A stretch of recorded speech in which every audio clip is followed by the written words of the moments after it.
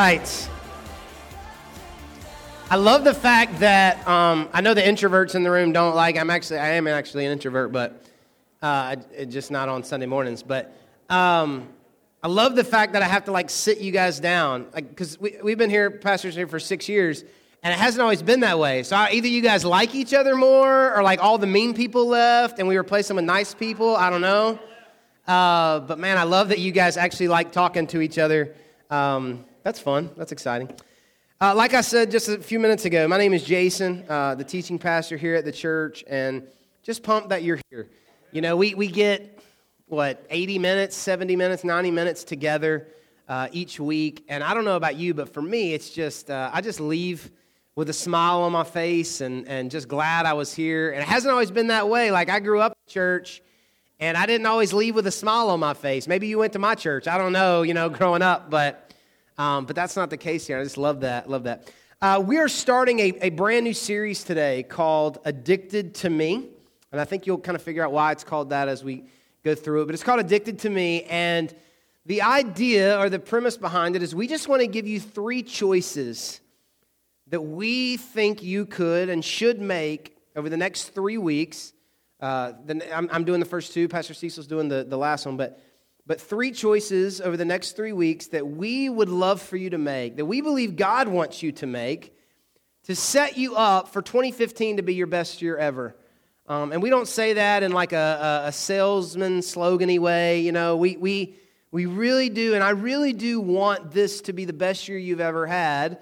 And yeah, make more money, and yeah, be happier at work and all that stuff. But more specifically than that, I want this to be the best year that you've ever had with Jesus. And spiritually speaking, I want this to be the best year. I was reading an article a few days ago. It's the beginning of the year, so there's all these articles out about, how to have a better year and things like that. Really good stuff. And there was this article that gave 10 decisions you can make to be happier.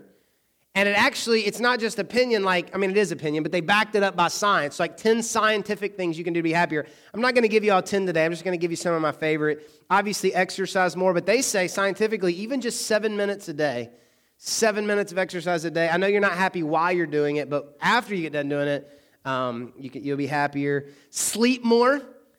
That if you get between 7 and 8 hours of sleep, I love this here, that you are less sensitive. You won't be so easily offended, you won't snap back as much, whatever. So just go ahead and elbow your spouse and say, you need to get more sleep, okay? Just tell them, you need to get more sleep because you get less sensitive. Move closer to work. That they've done brain scan studies, or I don't know, smart people figured this out. And here's what they found out. That a shorter commute over time is more satisfying than a bigger house, right? And anybody that lives going down I-65 right now would say amen to that.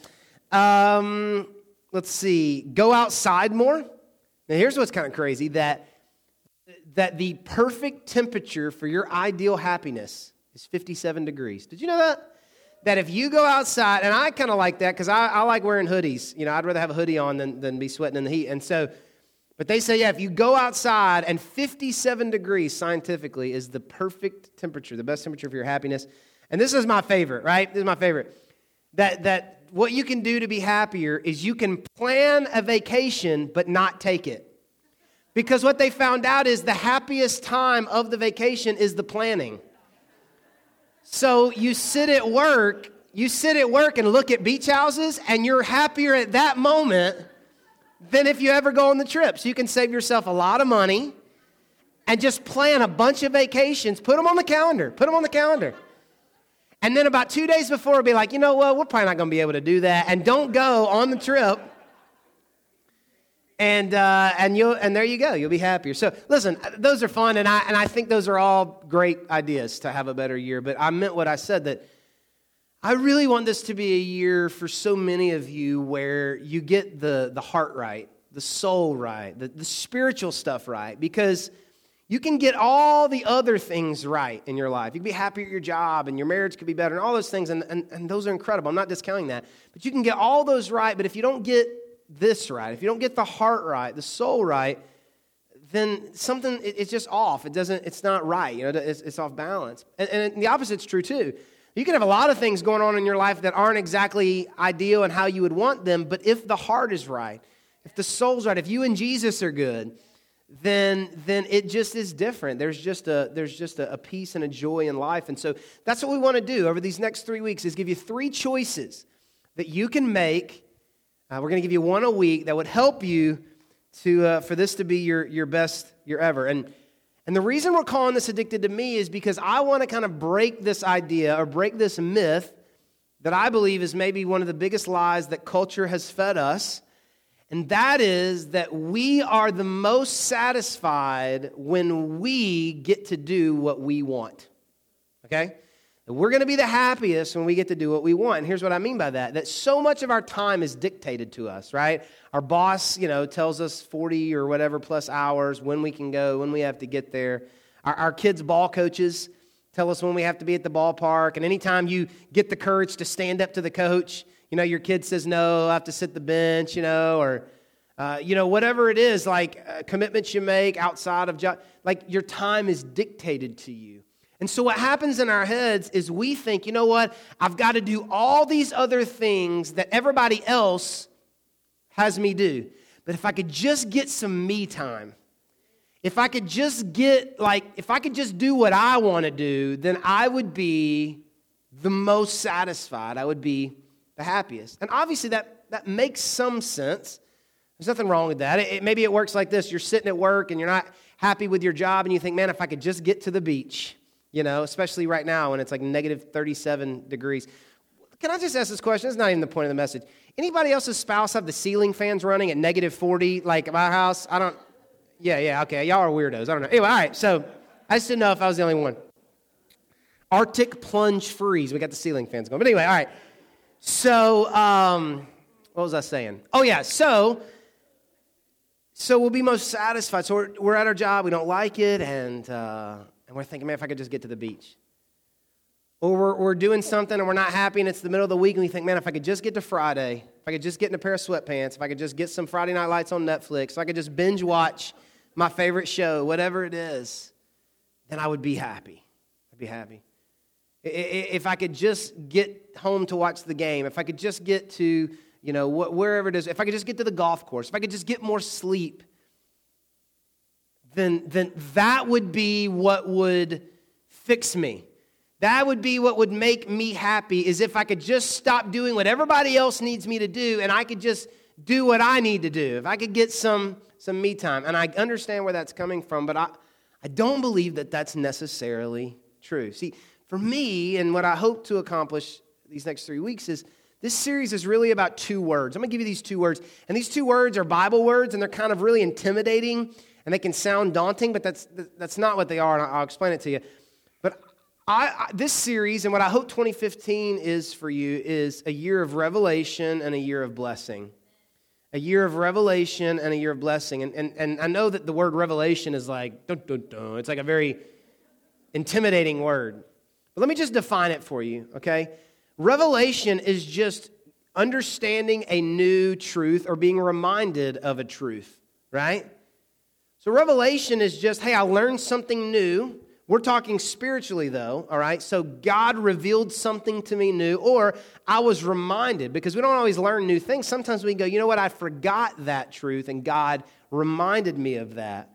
Another way people define revelation is like kind of understanding how God thinks, kind of getting clued into God's mind.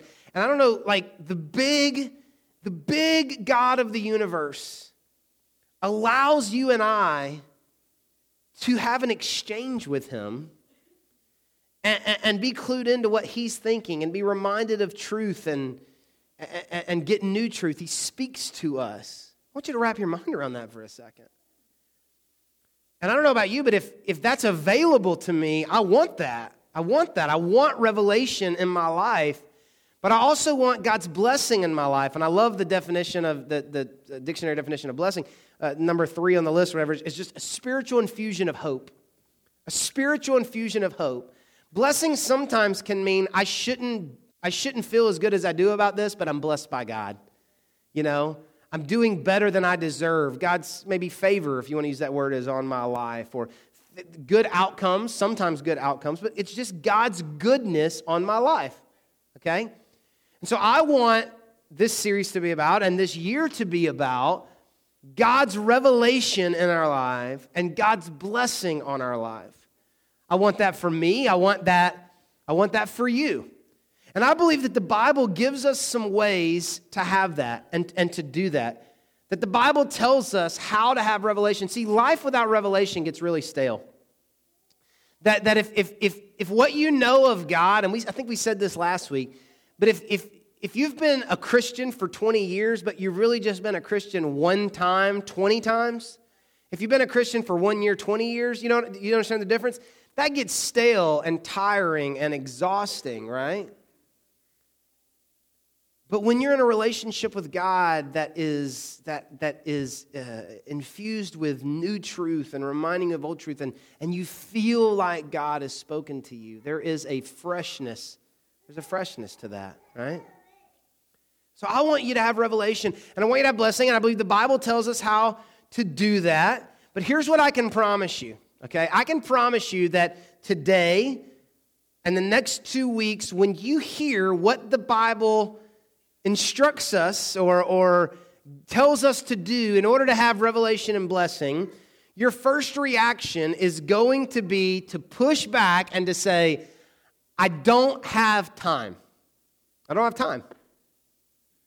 I would love to do that, but Jason, it sounds like you're adding to my plate, and I don't have time to do that. And I get it. I understand what you mean by that. We're all busy. Has anybody noticed that busy is the new fine? When you ask somebody how they're doing, used to, you say, how you doing? People say, I'm fine. Not anymore. Now you say, how you doing? Everybody goes, oh, I'm just so busy. And we're busy, right? We've got so many things going on. And so today we're going to be given a way, and we're going to have more ways, that we can position ourselves to have revelation and blessing from God. Maybe for the first extended period of time in our life, we can have that. And we're going to want to push back and go, Jason, I just don't have time. I can't add anything else. I just don't have time. And so before we jump into the book of Haggai this morning, I want to encourage you to do something. I want to encourage you to stop viewing your schedule and your calendar and your life, your itinerary.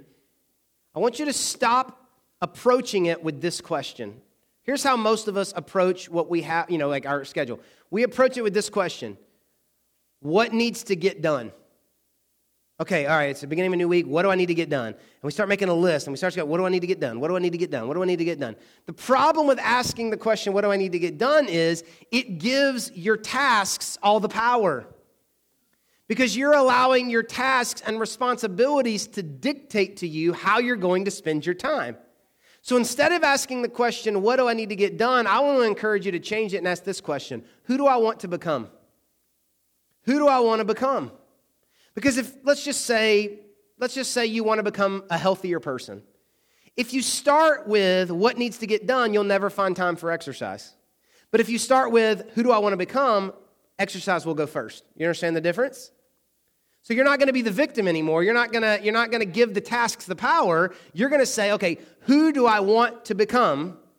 I want to be a better spouse. I want to become a better spouse. Okay, that means my spouse is going to get my best time instead of the things that need to get done. Still got to find time to get them done, but they're going to move to the back of the list because I'm starting with the question, who do I want to become? Does that make sense to everybody? So I want to challenge you today. No victims in here today. Nobody who says, well, I would, but I can't. We all have 24 hours.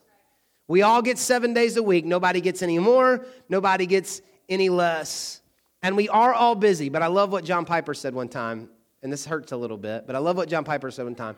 John Piper said, if Facebook proves anything to us or does anything for us, it will eliminate the excuse that we can tell God when we stand before Him that we didn't have time. And I just thought, wow, that was really convicting, John Piper. Thank you for that. But it is true, right? We are all busy, but the reality is we prioritize what we want to become, or we prioritize kind of the things that are immediately important to us, okay? So I want to become someone that hears from God. I want to become someone that's blessed by God. I hope you do too. If you don't, you're going to be really bored the next 15 or 20 minutes. But if you do, then I want to give you something that I believe can really help you this morning. All right, so we're going to jump in. Haggai, chapter 1. If you have a Bible, flip over there, or if you can put it on they're going to have it on the screen for you if you don't have a Bible. Haggai, chapter 1, and we're going to start with verse 4.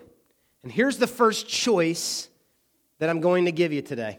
Okay, the first choice in this series that I want to give you is this. I want you to choose to prioritize what God prioritizes. I want you to choose to prioritize what God prioritizes. Okay? Let's look at this. Haggai chapter 1, starting with verse 4. Here's what it says. God is speaking to the people. This is God speaking, literally. And here's what he says to the people. He says, why are you living in luxurious houses? Why my house lies in ruins?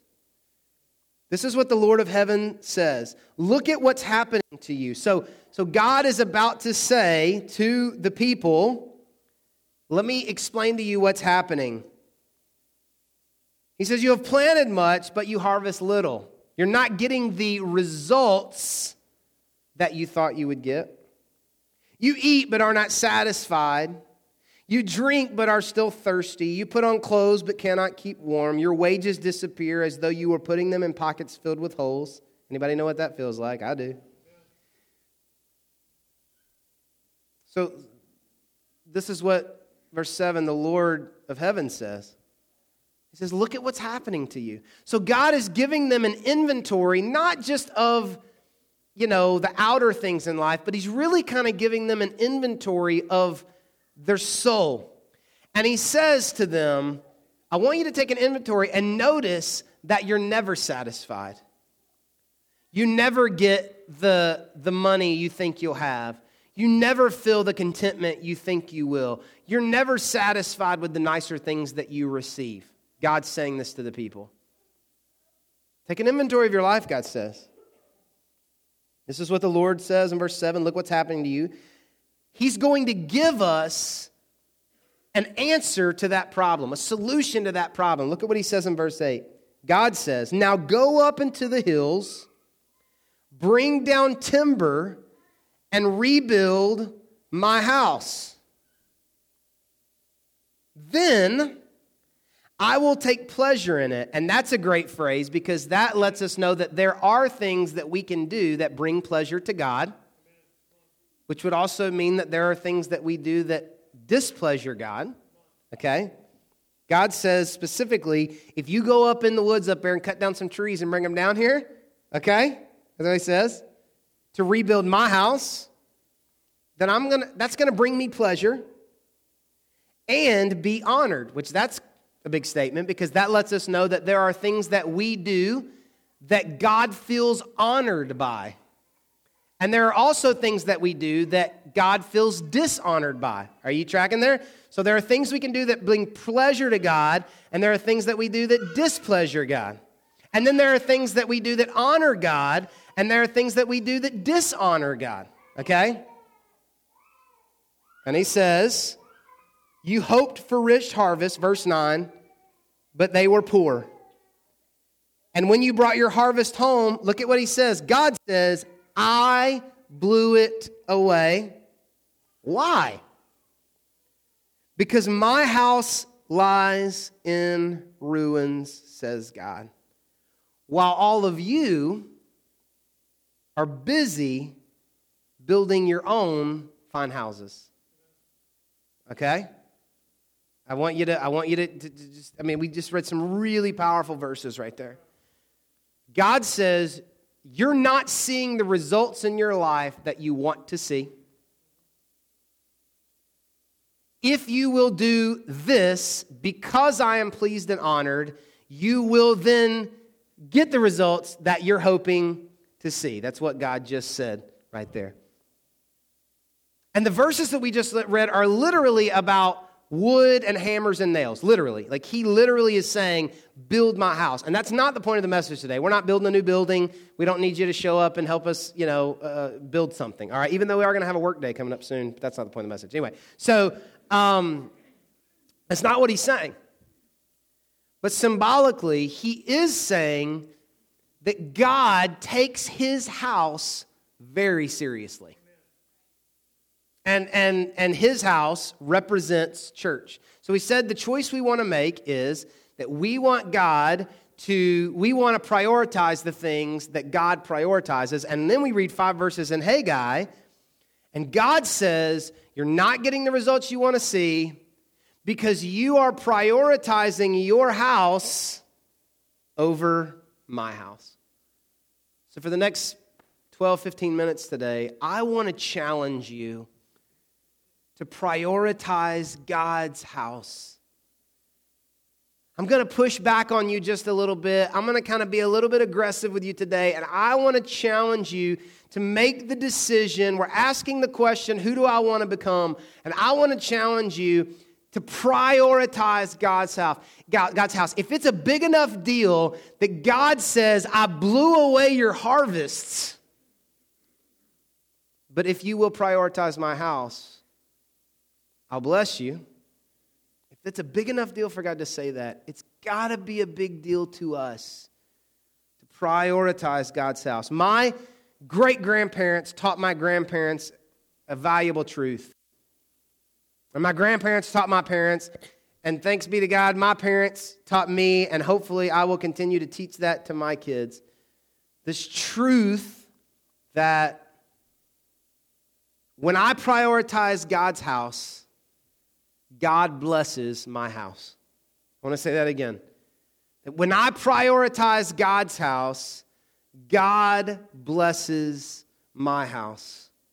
And I've thought a lot about the next couple of minutes in this message and how I want to say it, and I've rewritten it 4 or 5 times, and I've worked on it for a couple of weeks, and I preached it to the staff Thursday, and we rewrote it then, and I've thought a lot about what I want to say because I grew up in a church culture that was very religious guilt-driven. And what I mean by that is, whether they meant to or not, the idea was if you want people to make better decisions, make them feel bad about the decisions they're currently making. Anybody know what I'm talking about? Okay. Problem is, guilt never changes anything long-term. You may get a response out of me for the short term, but you're never going to motivate me to change long-term, right? But there was this idea like, tell them, you don't read your Bible, you're a bum, We would say things like, you love football more than you love Jesus, and we would think that men would be like, you're right, I'm sorry, I'll never watch football again. That's not how it works, right? And so, I in no way, matter of fact, when I felt like God was calling me to ministry and pastoring, I made a commitment to myself as best I possibly could to not use guilt to try to motivate people for change. But this is a really tough subject to maneuver around guilt because there comes a point when all of us in our lives have to ask this question: why is it that everything else seems to get priority over church, over God's house? And I'm not talking about 52 weeks a year, 3 nights a week. That's not what I'm talking about. I'm talking about just from a mentality standpoint. Why is it that when we list everything that gets our time, church does not go at the top, God's house does not go at the top, our house goes at the top, okay? And if there's anything left, we'll give it to God. We'll go to church. If I can get there, I'll get there, Jason. I'm going to go to church. But only after the people who need my time get my time, only after I've gotten my time, then I will give God his time and I'll go to church. And even as I say that, it just feels like I'm loading up a gun full of guilt bullets. You know what I mean? And I'm shooting them out. But I really want to challenge you this morning. I really want to challenge you and ask you this question. Do you prioritize what God prioritizes? Are you passionate about what God is passionate about? Because God is passionate about his house. God is passionate about his house.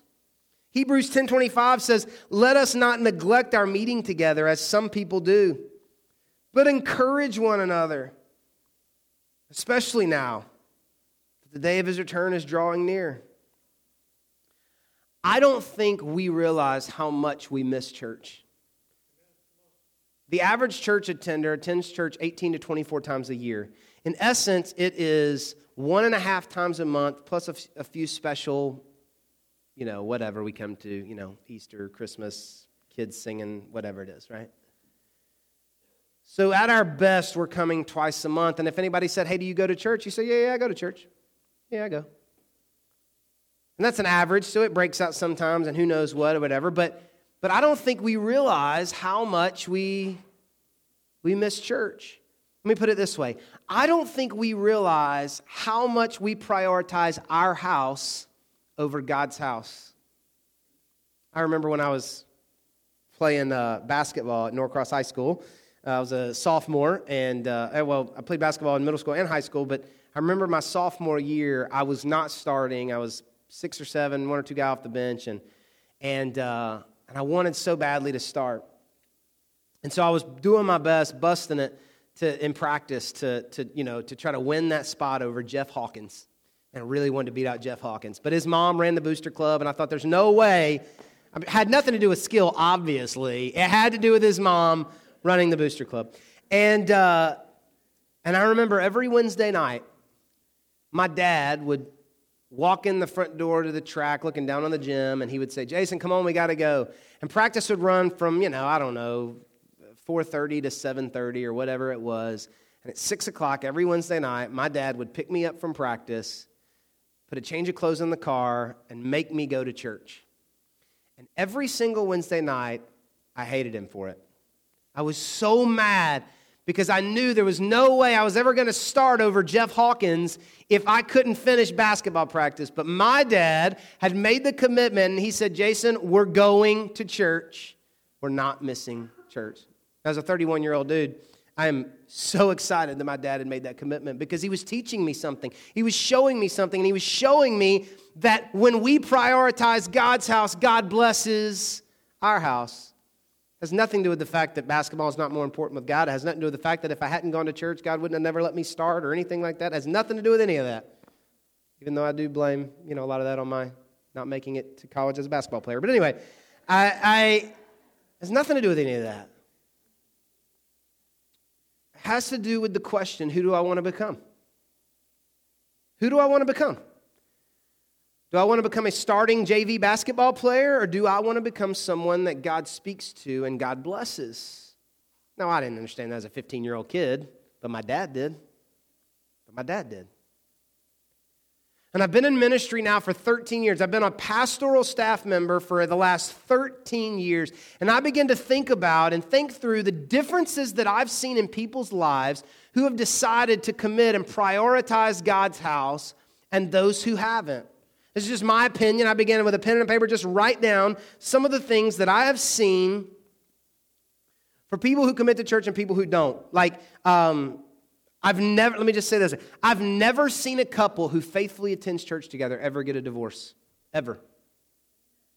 Now, I have seen couples who were going through tough times, decided to stop coming to church, and ended up separating. I have seen couples where the husband wouldn't come to church, the wife did, they ended up separating. I've seen those things, and you may know somebody who breaks this rule. But in my 13 years, I've never seen a couple who faithfully attends church together ever get a divorce. I've never seen a couple come to church on Sunday, get divorced on Friday, and come to church on Sunday. And I know that sounds crazy, but I want you to just get the picture of faithful church attendance. I've never seen a couple who prioritizes God's house ever get a divorce.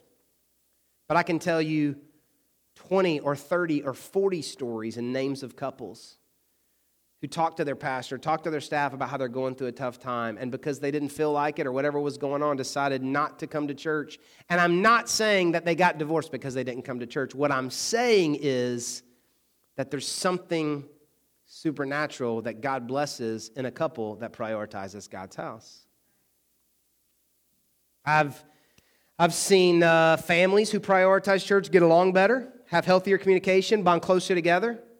All kinds of families are having struggles, but somehow it seems like families who faithfully commit to church, it helps them make it through the tough times. I in no way mean that if you're a family here and you come to church that you're not going to have trouble or you're not going to strangle your teenager. But Jesus helps you. He does, right? I've seen people committed to church eventually begin to trust in God in the area of money and giving, and God blesses their lives more than they ever could imagine. Let me say this. I've seen people who have turned down jobs that paid more money than they thought they were going to make because it was going to require them to miss more church. And they were distraught at the decision they were having to make, thinking they were passing up a dream job, only to find, and God provide a job way better than the job they turned down when they committed to prioritizing God's house. I'm being dead serious here. I'm not just, I'm telling you I've seen it happen several times, many times. I've seen people who have faced tragedy, loss, sickness, abandonment, survive, even come out on the other side thriving because of the support, encouragement, and help they receive from their church family. I sat with a family in a waiting room Friday going through a serious major surgery. And the wife said to me, our church family has been unbelievable. I can't imagine somebody going through this without the support of their church family. I begin to think about the times that Andrea and I have been through in our lives with miscarriages and the loss of my mom. And then as I was growing up, I'm like, man, how do people make it without a church family? I don't understand how they do it. I don't understand how they do it. And it's weird because I hear people say to me, like all the time after a message, God graciously uses something that I say and God speaks to their life. And they'll come up to me afterwards and they'll say, you know what? I almost didn't come today. I almost didn't come. But I'm so glad I did because God really spoke to me. And I know what they mean and I appreciate the encouragement. But the way they describe it, it's almost like they woke up that morning not sure if they were going to come or not. Like it was a 50-50 coin flip. Are we going to come to church? Are we not going to come to church? And what I want to say, but I don't because I don't want to be rude, but what I want to say is, He'd speak to you more. Every time you come.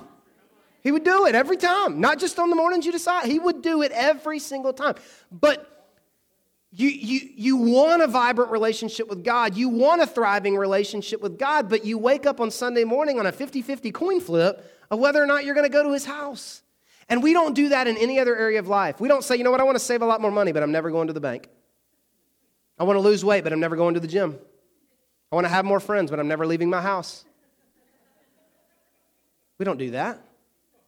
But there is this pull in us that says, yes, I want to know Jesus better. Yes, I want to know Jesus more, but I don't think I'm going to prioritize church. Or maybe we would never vocalize it like that. But what we see through our actions and our commitments is we say, if there is time when everything else and everybody else gets theirs, then I'll give God His. It's the same principle of giving and money, right? What I'm talking about is not some religious obligation. Oh, I got to check off the church attendance list so I don't get any flat tires this week, right? I'm not talking about that. That's not the way that it works. And I know that there are times when you make a commitment or an obligation that you do something you don't feel like doing. I got a 6-year-old daughter, Sadie, who, is at church all the time. And even when church is not open, she's here with me. And I walked in a couple of weeks ago on a Sunday morning, and I said, all right, wake up, we're going to church. And real loud, like her eyes are closed. Come on, wake up, church. She goes, oh, no, not church again. I said, yep, just picked her up. And I know that there are times, I'm the pastor, and I feel like that sometimes, okay? Like, I get that. But we say, God, I'm going to prioritize what you prioritize, right? Does it really make a difference? Of course it makes a difference in our life. I could talk to you about how being in church positions you to hear from God. I could talk to you about how being in church positions you to be encouraged by other people who have the same goals as you and knowing Jesus more. I could talk to you about how being in church positions you to help other people who are here in the church. You have no idea the gifts and the skills, the talents, the wisdom that you have that you could share with other people. But what I want to do for the last few moments today is I want to tell you why I think the most important reason why you should be in church, why you should prioritize God's house. We all are tempted to think that me time will make us feel better. If I could just get on vacation, if I could just get home, if I could just get in some sweatpants, if I could just get the Netflix, book, whatever it is, tub. You know what I'm saying, right? We think, man, I'm just so depleted. I'm so empty. But if I could just get to me time, it'd fill me up. Fill me up, right? And we just soak that in as much as we can, and then we got to go to work, and then the kids got to get to practice, and then we got to cook dinner, and then we got to do the laundry, and we're back to empty again. We think, man, but if I just got to get home today, you know. If I could just, what some of y'all weirdos, like if I could just cut my grass, it like, I don't know, fulfills you. I don't know. Anyway, but like if I could just do that, it fills you up. It depletes me. But anyway, all right. If I could just fill me up. Maybe it's a week, maybe it's a couple days, but life starts happening again. You know how it works. You just start leaking. And you're like, man, I'm empty again. But that's okay, because if I can just get to some me time,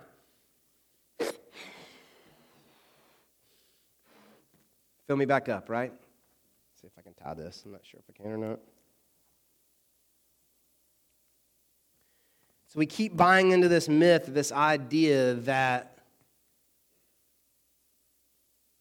more me time will fix it. More me time will fix it. And this is not in any way a message against me time. Nobody likes playing golf more than this guy right here. Love to play golf. It really does fill me up for a short period of time. It really does. And we're actually going to talk about rest in one of the weeks, But the thing about it is when we take the responsibility to fill ourselves up, it never fulfills us and works in a way that's going to satisfy long term. But this helium tank represents God, it represents revelation, it represents blessing, okay? It's not my breath anymore, it's the breath of God, okay? And so you say, well, man, my time is obligated, and I got to be here, and I got to do that, and I'm leaking, and I feel awful, and all this stuff, and I get it. But if you can just get in God's presence, right? And God fills you up, and you go, well, yeah, Jason, but I still have time commitments. Absolutely you do. So you got to go back to work, and then you got to take the kids, and you got to drop off the kids, and you got to do that, and you got to do the laundry, you got to cook, and you got to, get the ball practice and whatever it is. Yeah, you do run out again. That's why we do it once a week. And you come back and you get in God's presence. Listen, this is not the only reason we come to church. And you can do your devotions and you can pray and get filled up. And we're going to talk about that because I love that more than anything else. But let me tell you something. There's something about the air in the room. And I know this sounds weird, but on Thursday we do staff prayer. And I walk around the sanctuary and I pray prayers literally like this. God, I pray that when we worship, it would just be like just something coming through the vents. I just look at the vents when I pray on Thursdays. It's like, God, I just pray that it's like your presence and spirit and power just kind of comes through the vents. And I come to church and I'm surrounded by believers who have the same goals to know Jesus like me and to be a better husband like me and to be more effective and reaching my lost friends like me. And I come here and I'm surrounded by them and we sing songs and I hear the Bible taught and it's just like God's Spirit fills me up. And the Bible says that where the Spirit of the Lord is, there is freedom. And some of you are so tangled and chained up and so obligated and whatever it is. And the Bible says the Spirit of the Lord is there is freedom. And so I come in here with you and I leave here on Sundays and I get in my car and I just am like filled with God's Spirit. It makes me a better employee. It makes me a better dad. It makes me a better husband. Makes me a better friend, makes me a better Christian, keeps my relationship with God sharp. Some weeks I don't empty out as much as others, but some weeks I do. Some weeks life is harder than other weeks. And when life gets hard, I think, you know what, I don't have time for that. I can't get there, but if I could just ask the question, who do I want to become and not what do I need to get done, and I can get back in God's presence, He fills me back up again. And God's breath is so much better than my breath. God's Spirit is so much better than my efforts or my Netflix or my whatever it is, right? The difference between God filling me up and me filling me up is that when God fills me up, it lifts me higher. It lifts me higher. God's presence does something in me, and I come in this room with you, and I love you, and I'm glad that we're together, and I'm glad you're here for me, and I breathe it in. And listen, a relationship with God is not just about feeling God, but I like feeling God too. And there are times when we're singing songs and chills rise up on my arms, or maybe a tear fills my eye, or a smile fills my face, and I know that I feel him and he is here. And some of you, I love you, but some of you are trying to serve Jesus like, I don't know, like through reading Bible words in a dictionary. Like you're trying to have a relationship with God, but you're not, there's no exchange with him. You're not being filled with his Spirit, filled with his presence. You're not leaving here going like, man, I got Jesus today.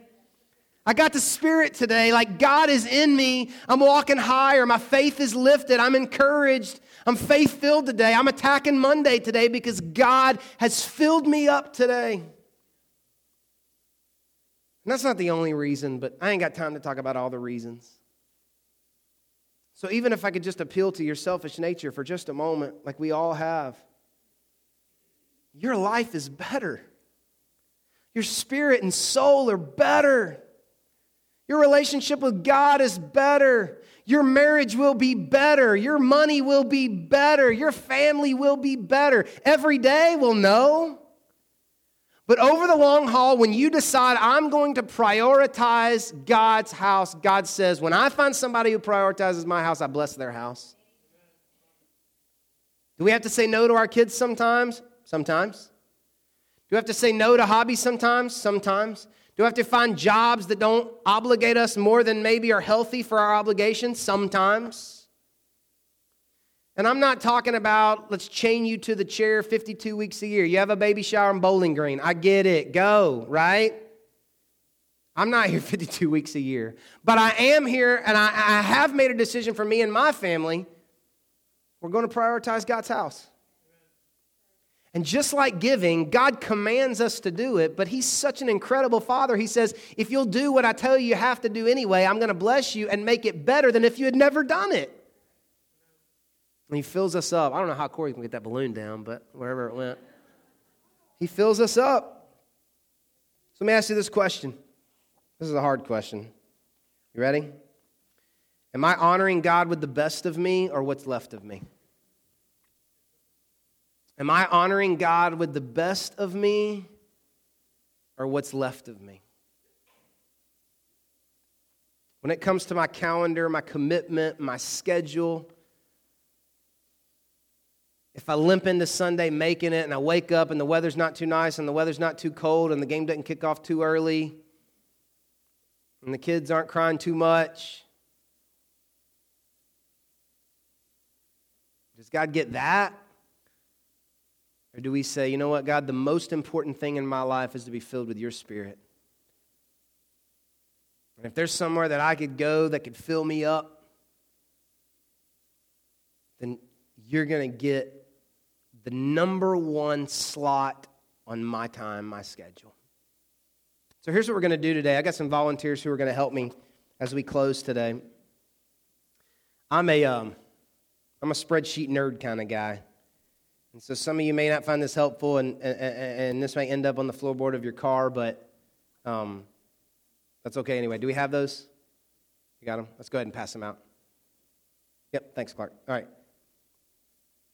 I want every family to get one of these. You really just need one kind of per family, but if we have more, you can have one. That's fine. I'm so serious about this that I wanted to go ahead and give you every legitimate reason to miss church for the rest of the year. Okay? I'm serious. They tell us, researchers and brain scans and all that stuff, and just results tell us that when we plan ahead, we are 200 to 300 times more successful at what it is we're trying to accomplish. 200 to 300 times more successful. So if you would say today, Jason, here's who I want to become. I want to become a man of God, a great husband, a leader in my home, somebody that knows Jesus, somebody who hears from God, somebody who has revelation, somebody who has blessing. If 200 to 300 more times successful for people who plan ahead, then I say we go ahead and plan ahead. I don't know about you, but that's what I'm going to go for.